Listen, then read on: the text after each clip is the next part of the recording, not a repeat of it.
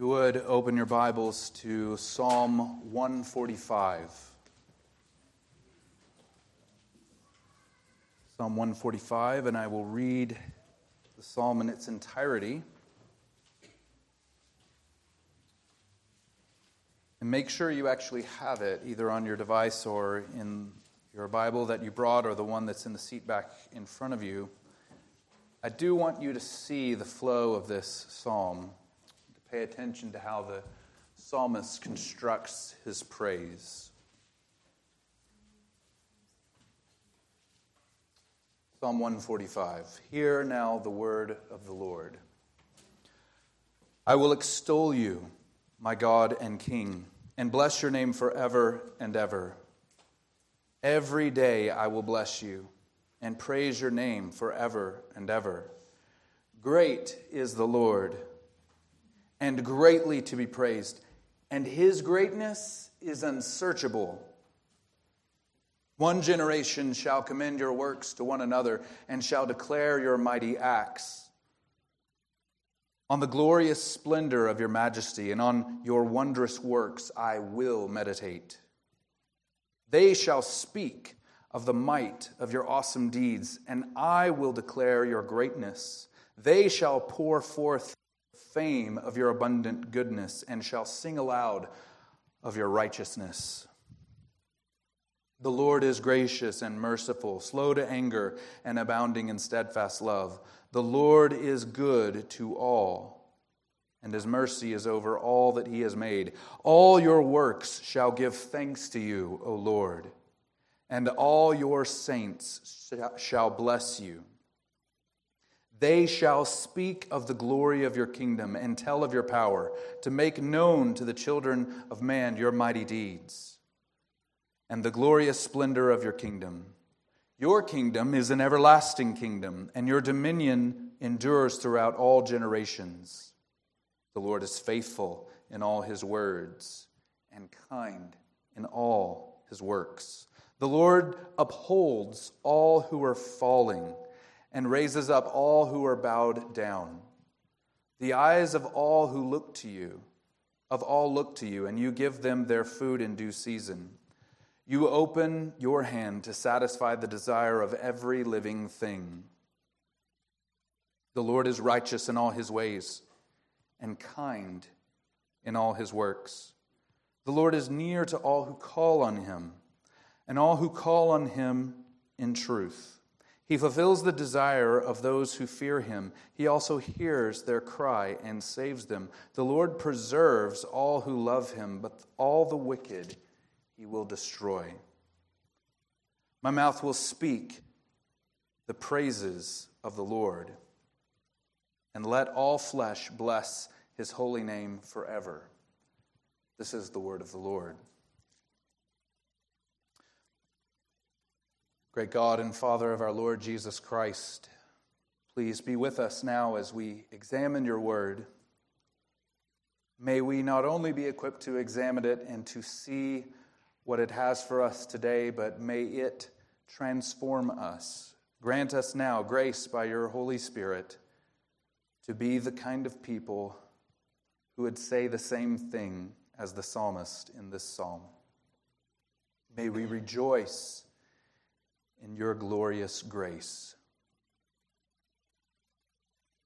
In Jesus' name, amen. In many ways, this message is a follow-up from the message that was preached last week over Jonah chapter 4. The main point, I think, of Jonah, and especially chapter 4, is God's grace, and how it is that we as human beings interface or come up against, in some ways, God's grace and his gracious disposition. And it is Celebration Sunday, and the rationale, as I've already hinted at, is that we as the people of God should be a preview. The way we gather should be prophetic in some sense of what is to come. And so combine those two ideas together, and here you have this message, this idea of celebrating the glorious grace of God. In many ways, Jonah 4 ends on a cliffhanger and on a downward note because Jonah is still upset at the end. He doesn't like God's freedom to show grace however he wills. So the summons to us as his people is to be different than Jonah.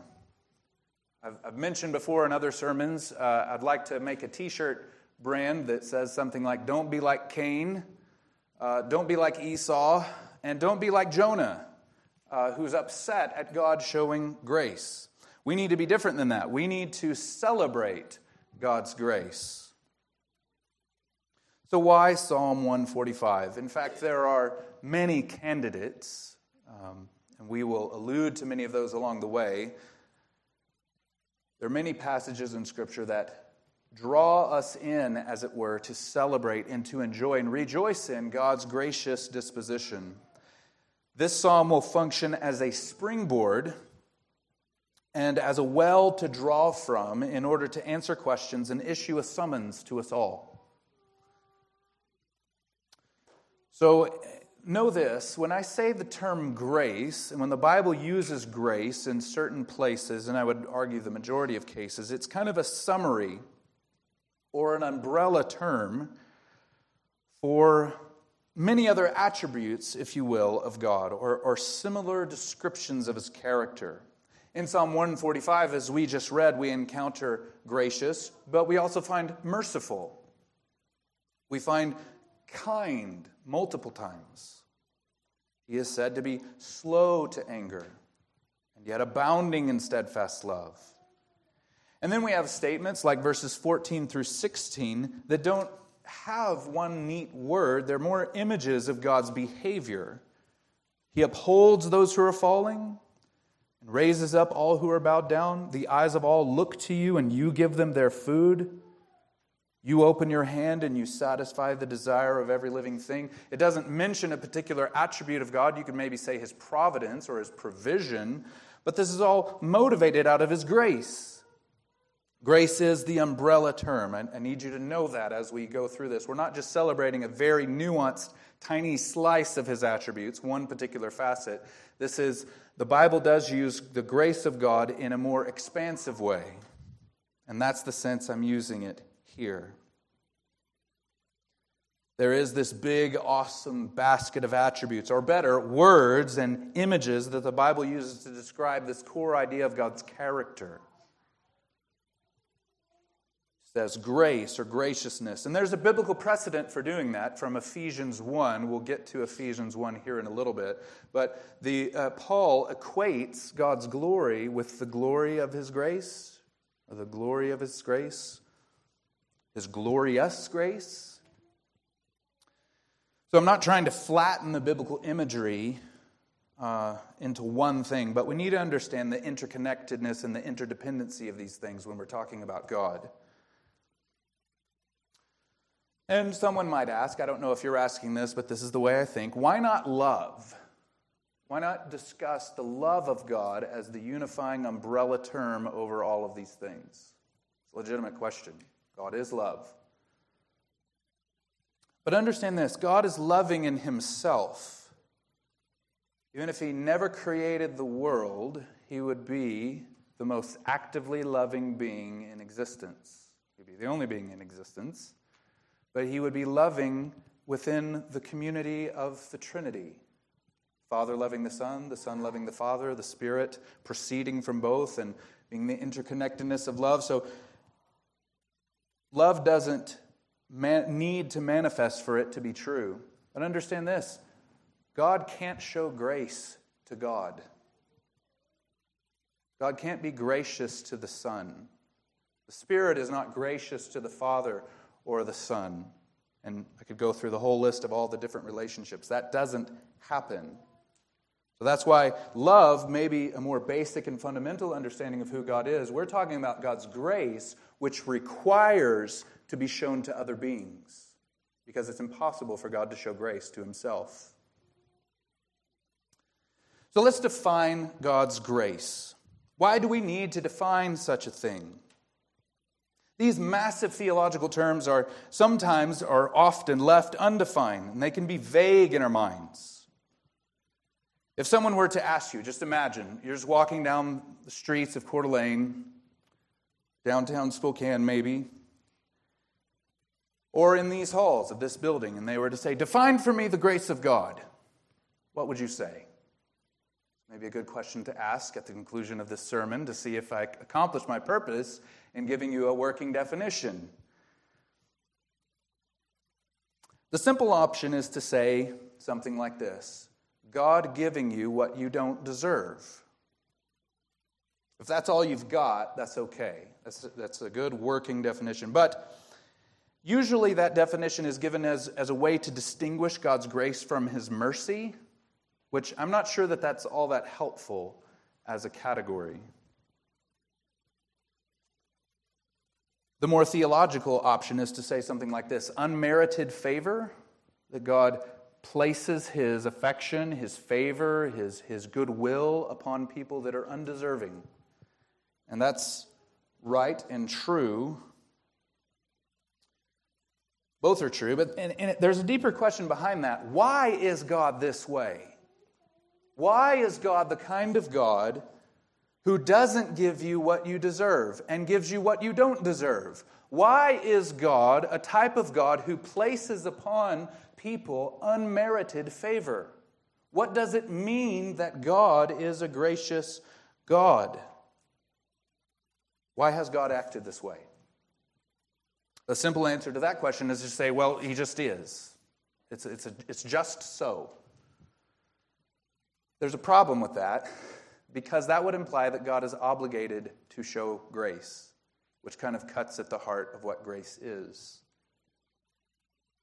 And in truth, there may be no real distinction between God being obligated to do something and God wanting to do something, desiring to do something, but we should try to stay away from the idea that God shows grace because He has to. That leads to many problems, including presumption in our sin.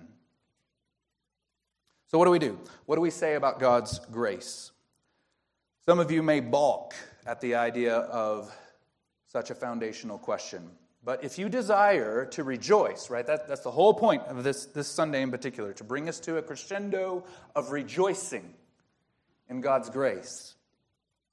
If you want to rejoice in the Lord, we must understand what it is that we are actually celebrating. Without understanding His grace and knowing what it is and why it is that He is gracious, to celebrate God's grace, which is one of the most foundational ways to celebrate Him, that'd be like celebrating the 4th of July without knowing what the United States is or what freedom is. It doesn't make any sense. Why are you celebrating? But what do we say? We could say in summary fashion that Jesus Christ is the grace of God. He is called the grace of God in Titus 2:11. And while that's probably most correct, it would take a long excursus on Trinitarian theology to explain what it means, what that means that Jesus is the grace of God, and how that can be the case. In short, the Son, Jesus Christ, is the grace of God in the same way that He is the wisdom and power of God. But let's rephrase the question a bit, shall we? What does it mean when we say that God is a gracious God? That's different than asking merely what is grace, right? Because we have some experience of grace in our relationships. I'll use the example with knowledge. So we know, hopefully you know, that God is omniscient. He knows all things. So we have some experience of knowledge. We know what knowledge is. We know what it means to know something. Or maybe we do. We think we know what it means to know something, and then we just extrapolate that to God's knowledge. We just say, knowledge times infinity, and that's what God has. We know what it means to have some degree of power, some ability to do something, and so we just take that, okay, that's what power is, that's what ability is, and we just multiply it times infinity, and we're like, well, that's what God is. So we have some experience relationally with grace, and so we say just multiply that times infinity, and that's what God has. That's anthropological theology. It's just going from your experience to understand who God is. And while that may be helpful in some ways, that's not generally the approach the Bible takes. So what does it mean for us to say that God is gracious? Here's my attempt to answer the question. And in answering questions like this, you must realize that we are right up against the very mystery of God. So any attempt to answer questions like this will be inadequate, and it will only create more questions. I think we're given a framework to understand the answer to this question in Psalm 145. That the Lord God is a gracious God is to say that the Lord God delights to bless even his enemies more than he delights in cursing them. Say that again. To say that the Lord God is a gracious God is to say that the Lord God delights to bless even his enemies more than he delights in cursing them. God's glorious grace is this, his preference to show kindness, mercy, steadfast love, etc., instead of wrath, judgment, and condemnation. This is from verses 8 and 9. The Lord is gracious and merciful, slow to anger, and abounding in steadfast love. The Lord is good to all, and his mercy is over all that he has made. There's intentional disproportionality in that statement. You will not begin to understand the God who is there until you begin to see that intentional disproportionality. In short, here's a way to think of it. The Lord has deep, deep wells of reserves of mercy and steadfast love, patience and kindness, and whatever else you'd want to supply there. And he has an intentionally a small, short supply of wrath and anger. He's not trigger happy with condemnation. The Lord will destroy the wicked, verse 20, second half, and we'll get to that. But he much more delights in blessing them than he does in cursing. His grace, then, is his acting upon his preference. He acts upon his preference within his own character and motivations towards all that he has made. Do you realize that everything is under God's grace and mercy? When you're reading Romans 1, there's a temptation, I think, to think that we are under wrath. The wrath of God is revealed from heaven. But something being revealed doesn't mean that you're under it. The dispensation, if you will, that we are under is grace. His mercy is over all that he has made. There's not a kind of dualism out there where there's spaces and places in the world where there's where God's wrath is, and there's certain people and they're under wrath. They're under condemnation and will be unless they repent and turn to Christ. But his mercy, his patience, his kindness is the thing that rules right now. Even in the curse. Do you understand this? That it is mercy for God to curse the world like he did in Genesis 3? That he doesn't just let it run after sin perpetually? That he doesn't leave heaven silent to the opposition of man? That he intentionally presses down hard on the children of men that they might repent? That's mercy. That's kindness. That's patience. Even in the mystery of the problem of sin and evil itself, Paul says this in Romans 11, "For God has consigned all to disobedience, that he may have mercy on all." So why does God show grace? With something so great, something such an amazing disposition within God, let's ask this: why does he show it?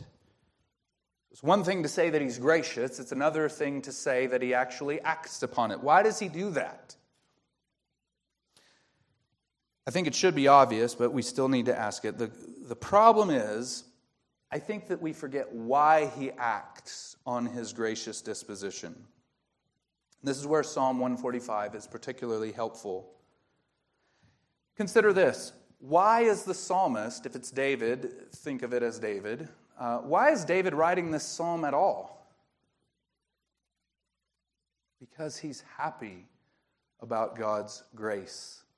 He is delighting in who God is and His ability to show grace. That is why we have the majority of the Psalms. Grace from God leads to blessing from His people. Verses 1 through 2. I will extol you, my God and King, and bless your name forever and ever. Every day I will bless you and praise your name forever and ever. God, acting in grace, enables His people to respond that way. Otherwise, there would be no people extolling His greatness. Verse 3, God's grace from God leads to an excitement and an eagerness to know and relish the greatness of God. Great is the Lord and greatly to be praised. And all His greatness, and His greatness is unsearchable. There's this tantalizing aspect to God's greatness when He shows grace to you, to invite you in to where His majesty and His almighty character and nature doesn't terrify you. Verse 4, God's gracious disposition and Him acting on it. Remember what it is we're talking about. We're asking, why does God act on His gracious disposition? It leads to a desire to commend all that He has done from one generation to another. So it is not just that we are shown grace in order to escape wrath or something, but look, one generation shall commend your works to one another. He's saying that as God shows grace, as God works like He does, as He goes on to explain the way that He works, that will generate in the heart of those that have received God's grace a desire to commend Him and His works to other people. The motivation for speaking about God, to proclaim His excellencies, to do any kind of evangelism is the glory of God. But you have to have encountered that glory in a way that doesn't go badly for you. God shows grace in order for you to proclaim His excellencies. In verses 5 through 7, the word rejoice isn't used specifically, but everything is rejoicing and delighting in the greatness of God and in His works. On your glorious splendor, on the glorious splendor of your majesty, and on your wondrous works I will meditate. If He's under wrath, if God's holiness is just a brute force and it's a huge problem for Him and God hasn't acted and hasn't chosen to act in grace and to delight in blessing rather than cursing, you can't do that. All of God is nothing but a terror for you if He doesn't show grace. They. Who is they? Look at the beginning of verse 6. They. Who's the they? I think it could be just a reference to anyone. Maybe the marvelous works. The works themselves, which would mean anything that God does, anything that He has created, anyone, anywhere. They shall speak of the might of your awesome deeds. And I will declare your greatness. He's eager to do this. He wants to because God has shown him grace and invited him into a posture and a frame of mind and equipped him to see what God has done so that he proclaims it and delights in it. They shall pour forth the fame of your abundant goodness and shall sing aloud of your righteousness. These aren't somber, dreary people. They are extolling, they are exulting in the greatness of God. This is why God shows grace. And He doesn't change the subject in verses 8 and 9. This is the blazing celebration, if you will, of God's mighty works. This is what can be seen as we perceive the way that God works, as we look into creation, as we look at His dealings with man, and we look at His history of redemption. Verses 8 and 9 are painfully, joyfully, clearly obvious. You can just read the history of Israel, and even if this were never stated, you would come away saying this. Just look at the cross and you can say this. The Lord is gracious and merciful and slow to anger and abounding in steadfast love. The Lord is good to all, and His mercy is over all that He has made. In verses 10 through 13, we see that the character of God, that He is gracious and merciful, leads to all those who see it to proclaim it. And not just to proclaim it, but to do so with joy. and an overabundance of zeal to make it known. Look at it. All your works shall give thanks to you, O God. A person who is under wrath doesn't give thanks. I guarantee it. Grace leads to thanksgiving. And all your saints, all your holy ones, all those that you have set apart for your own purposes, they shall bless you. They shall speak of the glory of your kingdom and tell of your power. This is God's objective in showing grace to people, to create a kind of group of people that do this.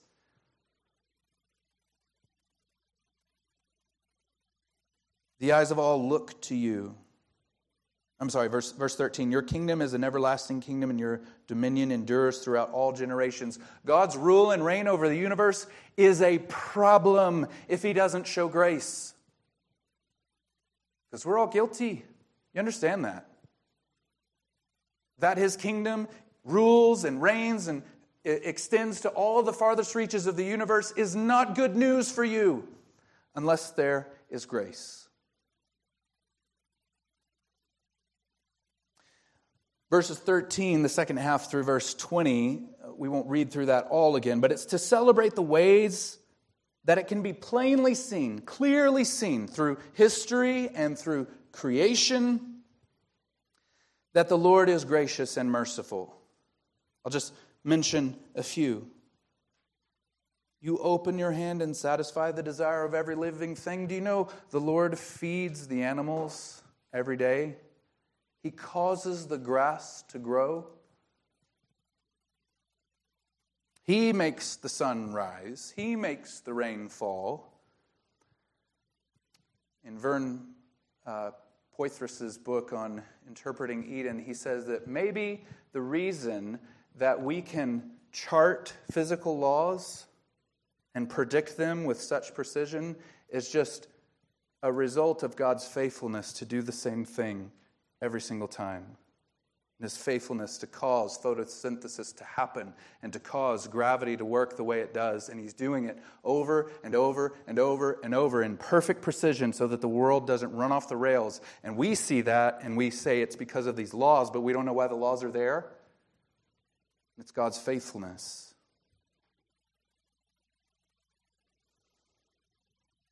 He fulfills the desire of those who fear Him. He also hears their cry and saves them. He condescends to address us in our need. He's not sitting on a citadel up there in heaven, in the celestial city, just waiting for us to figure it out and to make our way home somehow. He hears the cry of those who fear Him. He fulfills their desire, their longing. He's kind.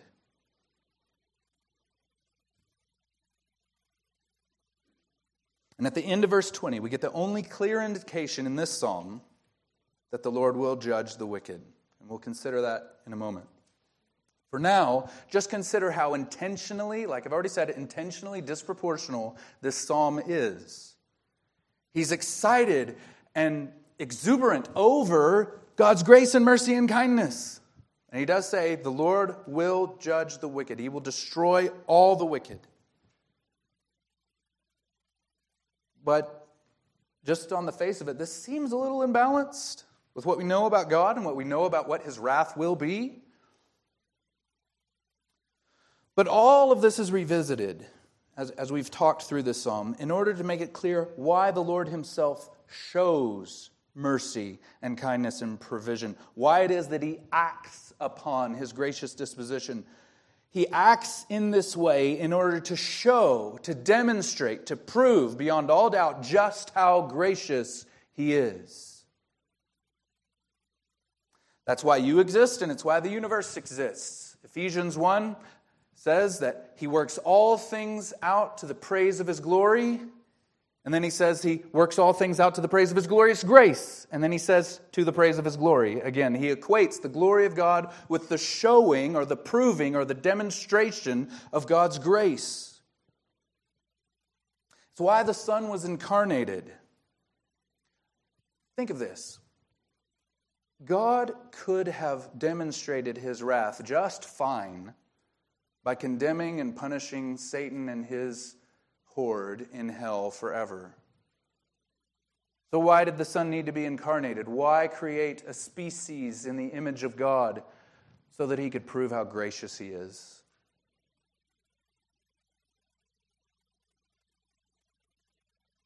He creates man in his image with an aim to the incarnation and an aim to the cross so that he could demonstrate his unending grace.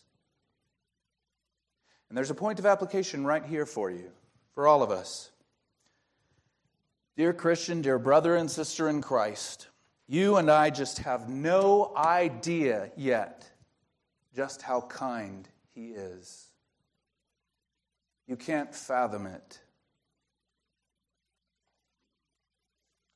We have no idea just how good he really is.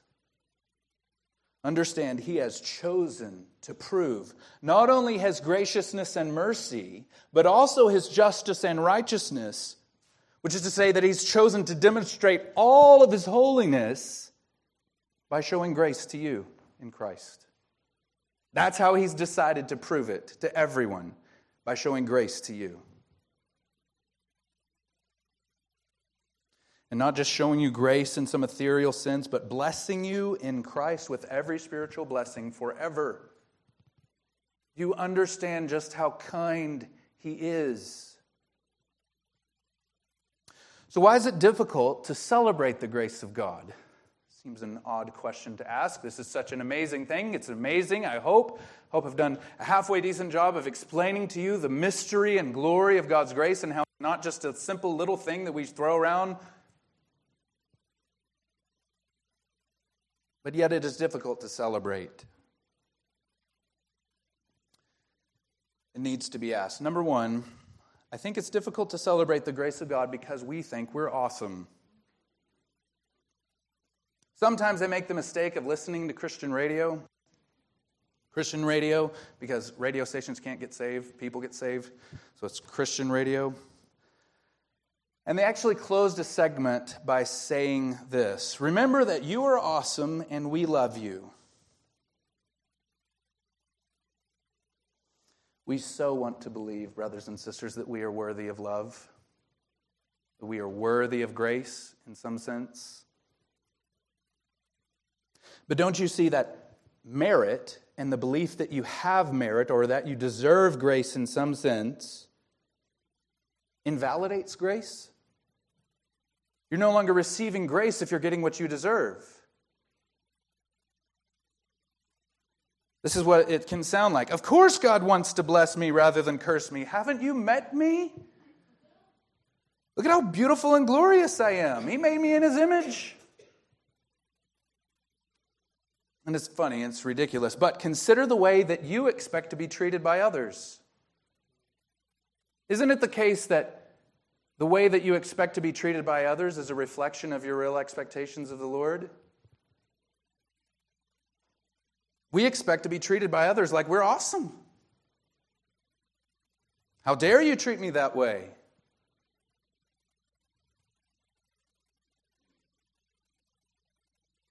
Understand this: the more awesome and the more wonderful and the more good you think you are, and the more awesome and wonderful and good you think other people are in general, the more difficult it will be for you to rejoice in God's grace. It will be basically impossible. Which is the same thing to say that it will be difficult for you to have any real joy at all. Grace and delighting in God's grace is the root, fountain of all Christian joy. So if you think you deserve it in some sense, you're invalidating grace, so there's no path to joy for you at all. The way up is down. That's why we love the song, "Yet not I, but through Christ in me," that anything we have, anything we do, we were but unworthy servants. Paul says to the Corinthian church, what do you have that you didn't receive? Every good gift comes from him, James says. Thinking that you're awesome and deserving grace actually cuts you off from grace. It's like cutting the limb off that you're sitting on. And it never works anyway. In order to rejoice with the fullness of joy that the Lord intended, we must first come to the end of ourselves. This is demonstrated very clearly in the revival that took place under the ministry of Nehemiah. Nehemiah 8, verses 9 through 12, you can read that. in your own time, and also in the repentance or the reformation of King Josiah. He humbled himself, tore his clothes, and put on sackcloth and ashes. And the Lord said, because you responded that way to my word, I'll delay judgment so that it won't be in your day. It won't be in your time. Number two, the second reason I think that we struggle, or why we can struggle to celebrate God's grace, to draw from that deep well of joy that can be ours, is because we think we're righteous.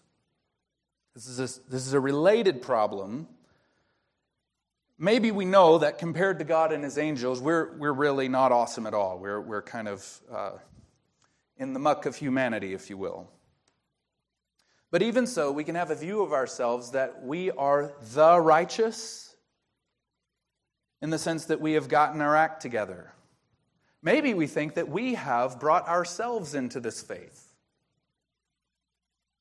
It might sound something like this in your heart. Yeah, sure, God has shown me grace, but I've made the most of the grace that God has given to me.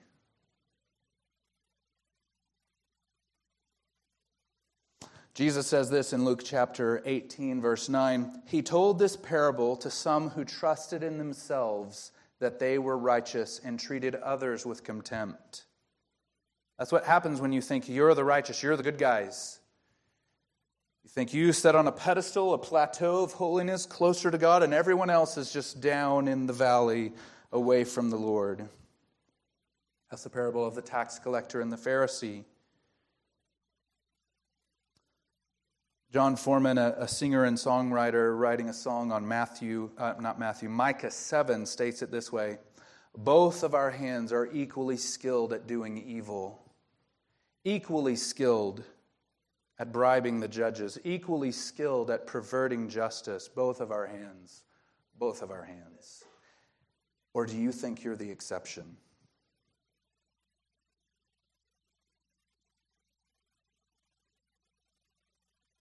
Thinking that you're the exception makes it impossible to rejoice in God's grace. Don't you understand this?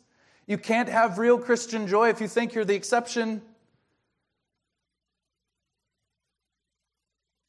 In fact, it will make God's grace offensive to you.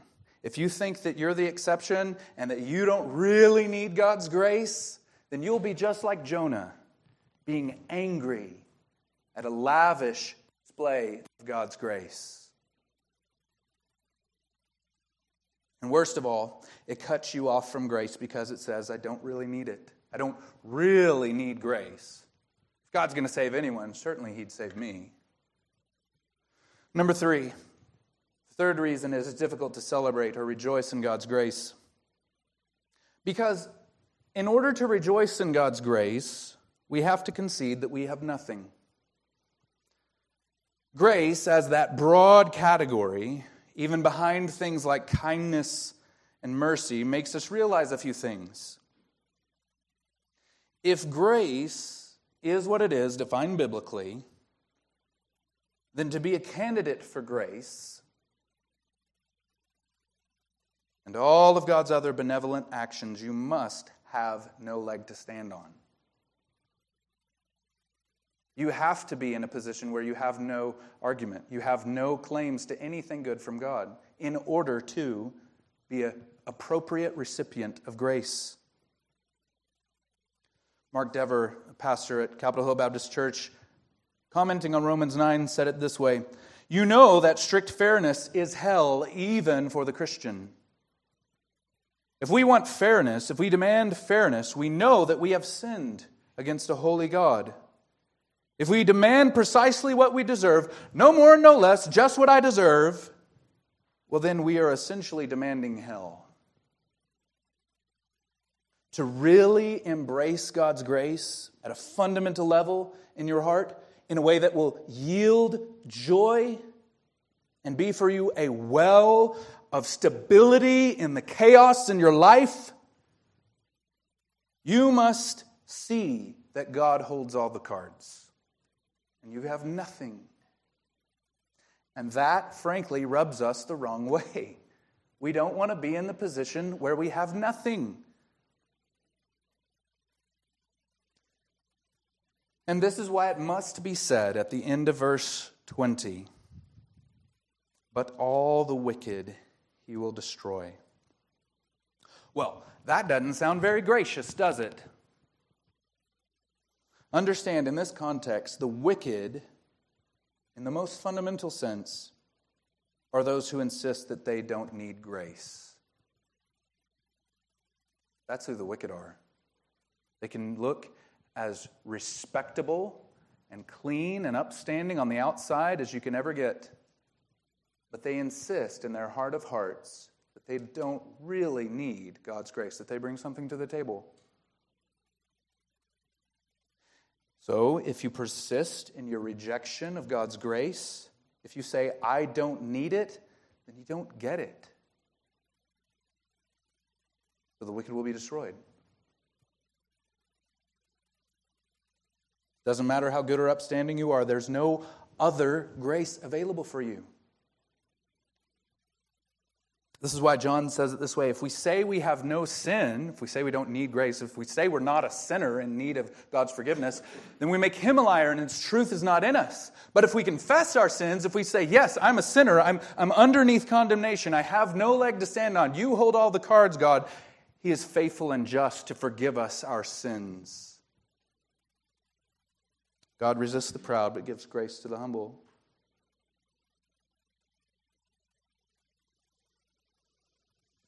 Dear friend, if you are outside of Christ,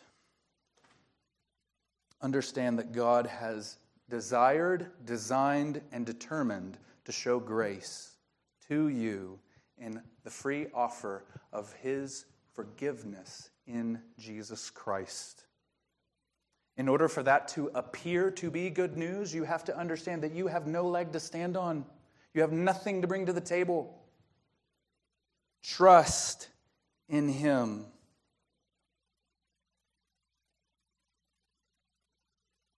Humble yourselves. Someone very dear to me recently said this, maybe there's no grace left for me. But don't you understand? The only qualification for receiving grace is to believe that you actually need it. And that God's grace is your only hope, just as the tax collector cries out. He doesn't even look up to heaven, but beats upon his chest and says, be merciful, be propitious to me, be gracious to me, a sinner. That's all I've got. All I can do is cry out that the Lord would show grace to me. I don't have it figured out. He does, and that's a problem. Show grace to me. And right now, friend, if you are outside of Christ, he is working in your heart to convince you, right now, as you hear me speak, that you need his grace and that his grace is your only hope. So don't resist him this morning.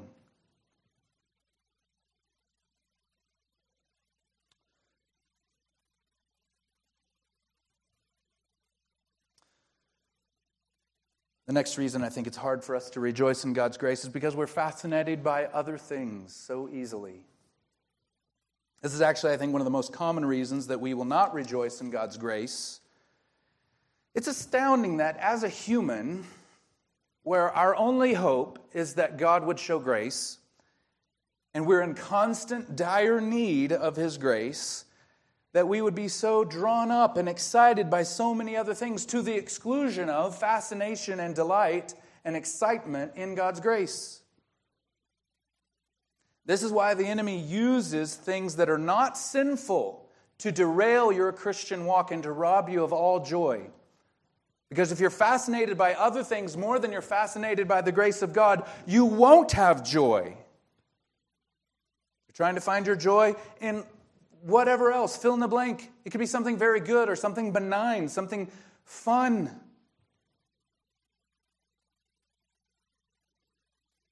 This is why Jesus warns us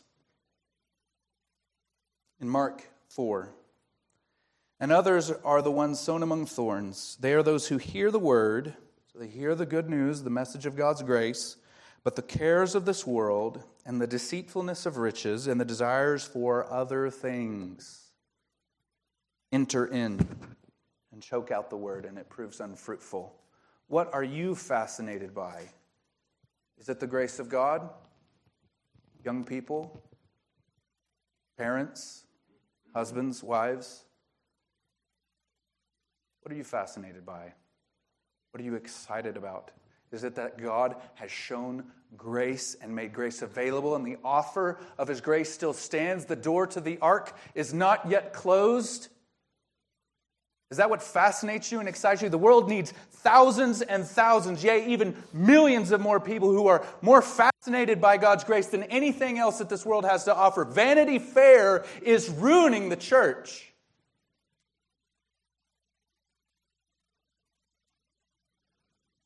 But now let's discuss how we can celebrate. Reasons to celebrate God's grace. We are commanded to do so. Number one, we are commanded to celebrate God's grace. Rejoice is actually one of the most repeated commands in Scripture. And if you compare that with other commands that boil down to the same things, it's arguable that it is the most repeated command, to rejoice in the Lord. How are those generic commands to rejoice in the Lord connected to His grace? Understand that without God's preference to bless instead of curse, there would be no reason to rejoice. Ever. So God commands us to rejoice because He has shown grace. And He's enabled us by showing grace in His Son that we would have something to rejoice about. So rejoice in the Lord. It's a command. You must. But understand this. The gospel, this is the second reason to rejoice in God's grace. The gospel is of grace from start to finish.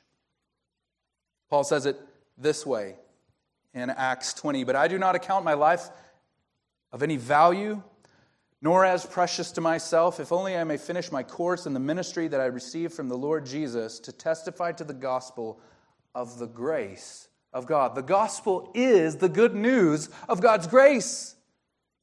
That He has shown His grace. That's what the message is about. There's good news. Because God has acted this way. He has chosen, out of no obligation in Himself, to set His affection and gracious disposition on sinners like you and me.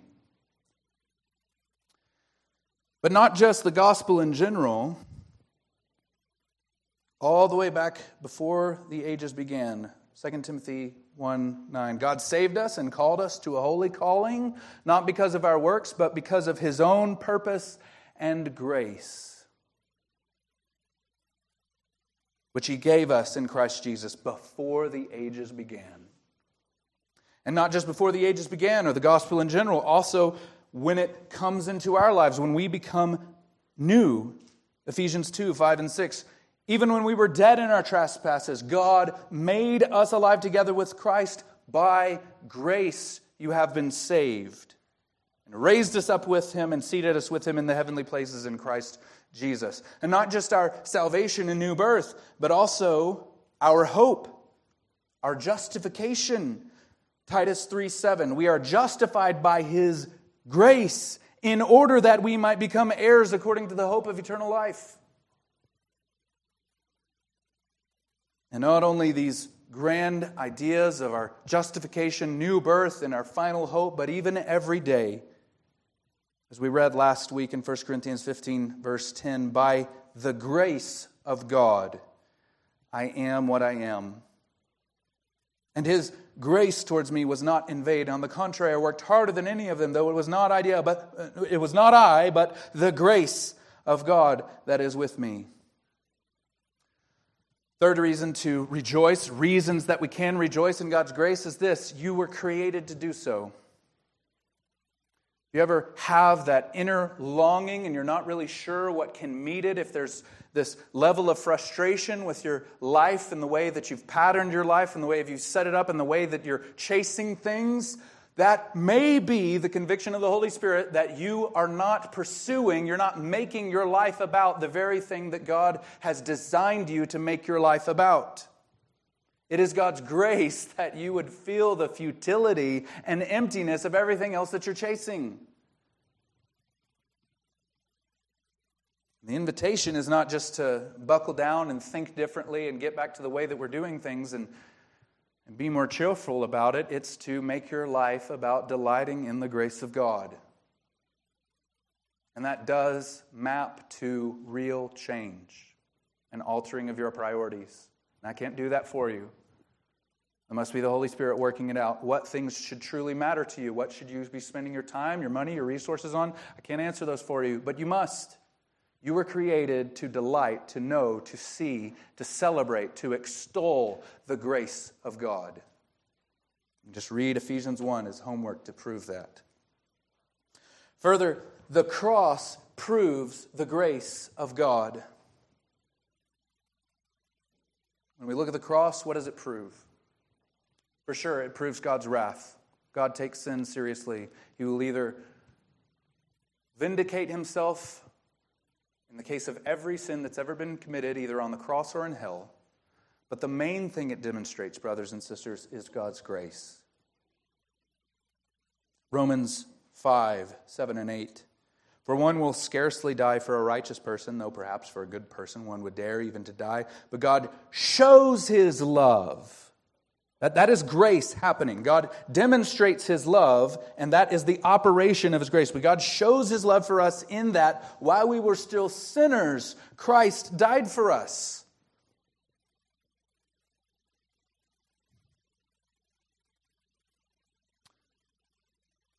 And as I mentioned earlier, this is another reason we can celebrate the grace of God, is because the fact that the world has not ended yet proves that God's grace and his patience is still open to anyone who would repent.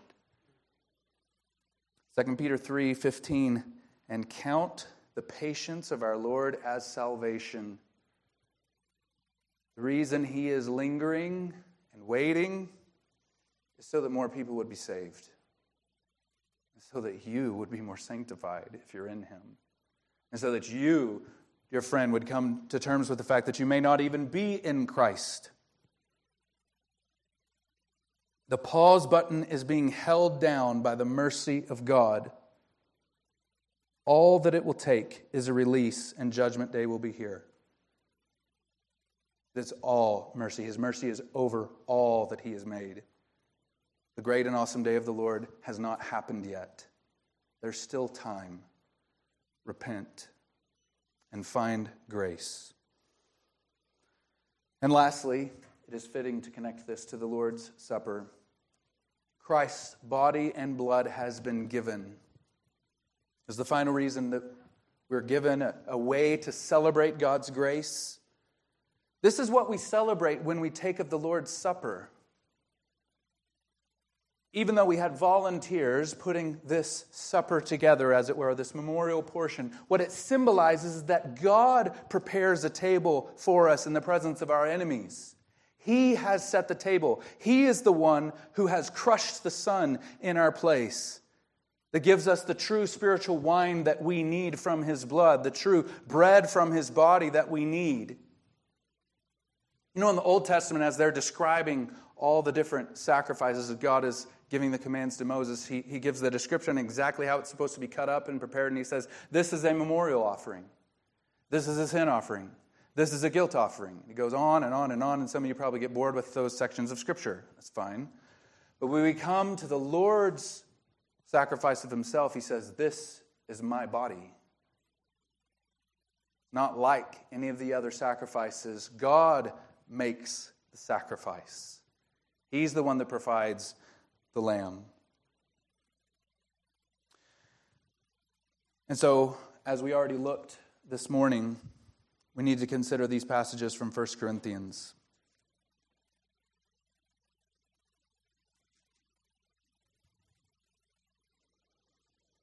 For as often as you eat this bread and drink of the cup, you proclaim the Lord's death until he comes. Whoever therefore eats the bread or drinks the cup of the Lord in an unworthy manner will be guilty concerning the body and blood of the Lord. Let a person examine himself then, and so eat the bread and drink the cup. If anyone eats and drinks without discerning the body, eats and drinks judgment on himself. This is why many of you are weak and ill, and some have died. But if we judged ourselves truly, we would not be judged. But when we are judged by the Lord, we are disciplined so that we may not be condemned along with the world. This table represents the availability, the frequent, persistent availability, and our dependency on God's grace. So understand whether or not you take this cup and bread is in many ways a matter between you and the Lord. But unless you discern the body and blood and understand that this is a representation of the broken body of Jesus and his shed blood for you in your place, then you ought not take it. We practice open communion at our church, so if you're a baptized believer, even from another church of like faith, you can take this supper, but examine yourselves. You don't want to trample on the grace of God through presumption. And so I want to give a few instructions as we close. After I pray, we'll essentially form a line around the outside and then just return to your seats through the middle. And we'll sing a few songs after we take the Lord's Supper. Return to your seats with the elements and we'll take them together. And then after we're done, I will dismiss those who are helping with lunch, and the rest of us will stay in here and sing. And then after that, after we're done singing, if you will make your way through the side door instead of the two double doors to begin the process of going through the line, that would help us avoid any traffic jams. So let me pray, and we'll begin. Father, thank you for your grace abounding to sinners like us. Help us rejoice all the more in your glorious grace, and help us remove from our hearts the hindrances that make it very difficult to rejoice in your grace. I ask that as we receive this bread and this fruit of the vine, that we would discern the body of Jesus Christ. Pray these things in Jesus' name. Amen.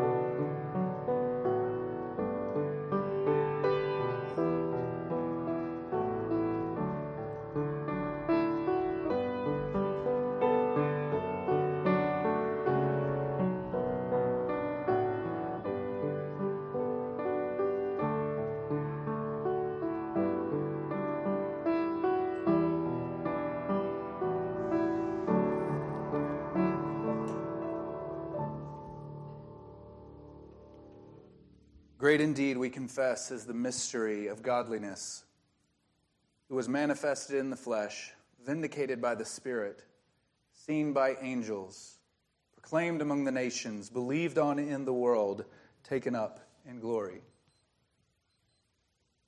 The blood of Christ shed for you.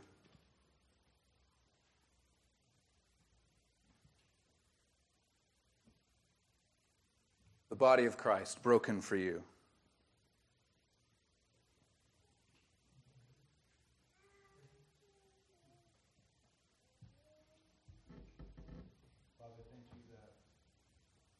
You have made this available for us. We know that you desire us to be unified as a body as we show the world what you have done in your Son, preparing this table for all who will come. I pray for those that may not know you this morning, that they would understand that the table is open, the offer of grace still stands. As we sing these next songs, may you sanctify our hearts together. Thank you for all those who have provided food. I pray that we would receive it with glad and generous hearts. And may our fellowship be a continuation of our worship. And we understand the connectedness between the meal that we have just taken in a spiritual sense and the real meal for nourishment of our body and the fellowship that we have afterwards as united, as one sacred celebration. In Jesus' name, amen.